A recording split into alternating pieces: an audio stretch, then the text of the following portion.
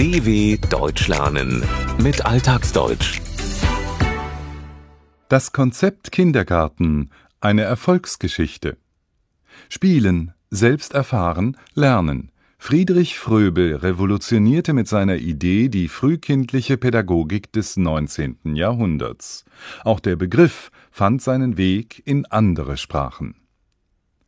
Kindergarten ist eines der wenigen deutschen Worte, die es in die englische Sprache geschafft haben. Auch in vielen anderen europäischen Sprachen und sogar im Chinesischen und Usbekischen setzt sich die entsprechende Vokabel aus den Wörtern Kind und Garten zusammen. Der Grund dafür: die Institution Kindergarten ist eine deutsche Erfindung und wurde zum Erfolg lange vor dem Aufblühen der deutschen Wirtschaft im 20. Jahrhundert. Am 28. Juni 1840 gründete der Pädagoge Friedrich Wilhelm August Fröbel im thüringischen Bad Blankenburg den Allgemeinen Deutschen Kindergarten und damit den ersten Kindergarten der Welt. Orte zur Kinderbetreuung gab es schon vorher, die hießen dann Bewahranstalten oder Warteschulen. Entsprechend wurden die Kinder auch betreut, sagt Margitta Rockstein, die das Friedrich-Fröbel-Museum in Bad Blankenburg leitet. Die Kleinkinder sind sich selbst überlassen, die anderen sind sozusagen in der Schule. Es gibt eine Schulpflicht schon. Aber das ist eben dann, dass in dieser Zeit die Kleinkinder sozusagen vor Verwahrlosung bewahrt werden sollen in diesen anderen Einrichtungen. Friedrich Fröbel reichte es nicht, dass Kinder nur verwahrt wurden. Sie wurden zwar beaufsichtigt, damit sie nicht verwahrlosten, in einen schlechten körperlichen und moralischen Zustand gerieten. Ansonsten wurden sie aber völlig sich selbst überlassen. Inspiriert von den Gedanken der Aufklärung verstand Friedrich Fröbel Menschen jedoch als freie Individuen, die von Geburt an dazu geschaffen sind, sich frei entfalten zu können. Dazu gehörte für ihn auch die Bildung, und zwar in einem frühestmöglichen Stadium. Allerdings vor allem bei Kleinkindern, nicht in Form von Unterricht, sagt Margitta Rockstein. Für ihn ist das Kind ein Mensch in Entwicklung, das imstande ist, sich eigenständig auch Wissen anzueignen, wenn es entsprechende Bildungsmittel gereicht bekommt, wenn es mit Erwachsenen Kontakt hat, die sich mit ihm beschäftigen, die sozusagen seine Entwicklung anregen. Friedrich Fröbel erkannte, dass es nichts brachte, kleinen Kindern Wissen einzuflößen, weil sie so in einer passiven Rolle gewesen wären. Sie sollten ihre Welt selbst erforschen, und das am besten durch das natürlichste Verhalten, das sie beherrschten, das Spielen. So entwickelte Fröbel beispielsweise zur frühkindlichen Vermittlung grundlegender mathematisch-physikalischer Zusammenhänge Spielzeug in Form von geometrischen Figuren wie Würfel, Zylinder und Kugel. Den Erwachsenen fiel dabei die Aufgabe zu, die Kinder beim Spielen sprachlich und emotional zu begleiten. Diese lernten, das Erfahrene zu artikulieren und entwickelten ihre sozialen Kompetenzen.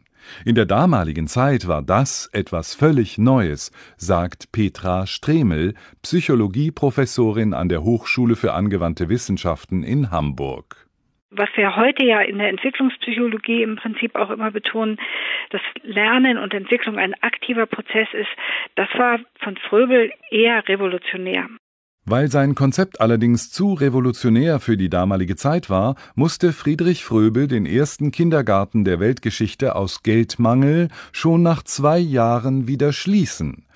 Doch er gab sich nicht geschlagen und reiste umher, um Vorträge zu halten und professionelle Erzieher im Sinne seiner Lehre auszubilden.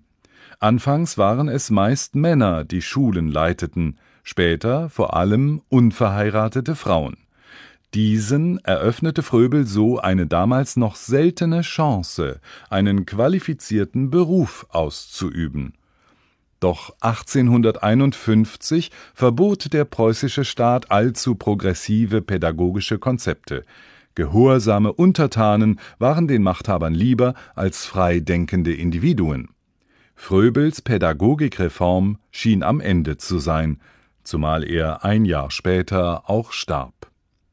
Die Kindergärtnerinnen wollten sich jedoch nicht mit dem Verlust ihrer Arbeit abfinden, erzählt Margitta Rockstein.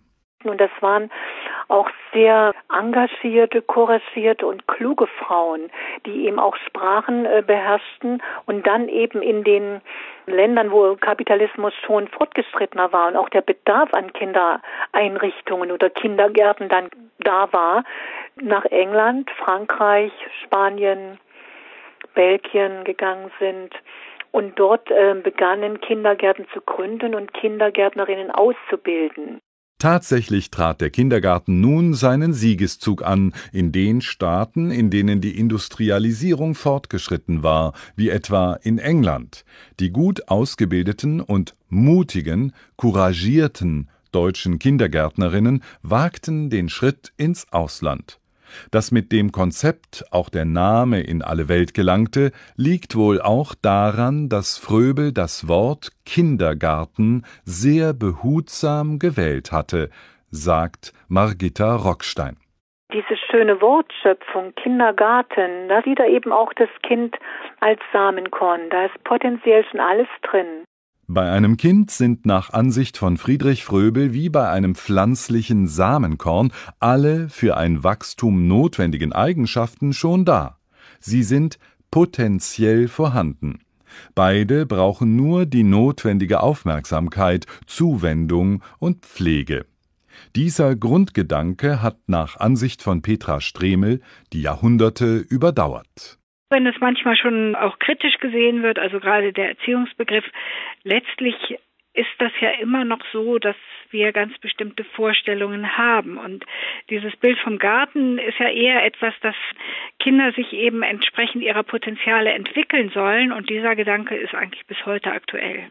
Merkwürdig ist allerdings, dass ausgerechnet in Deutschland das bürokratische Wortungetüm Kindertagesstätte und seine umgangssprachliche Abkürzung Kita den nahezu philosophischen Begriff Kindergarten inzwischen verdrängt haben.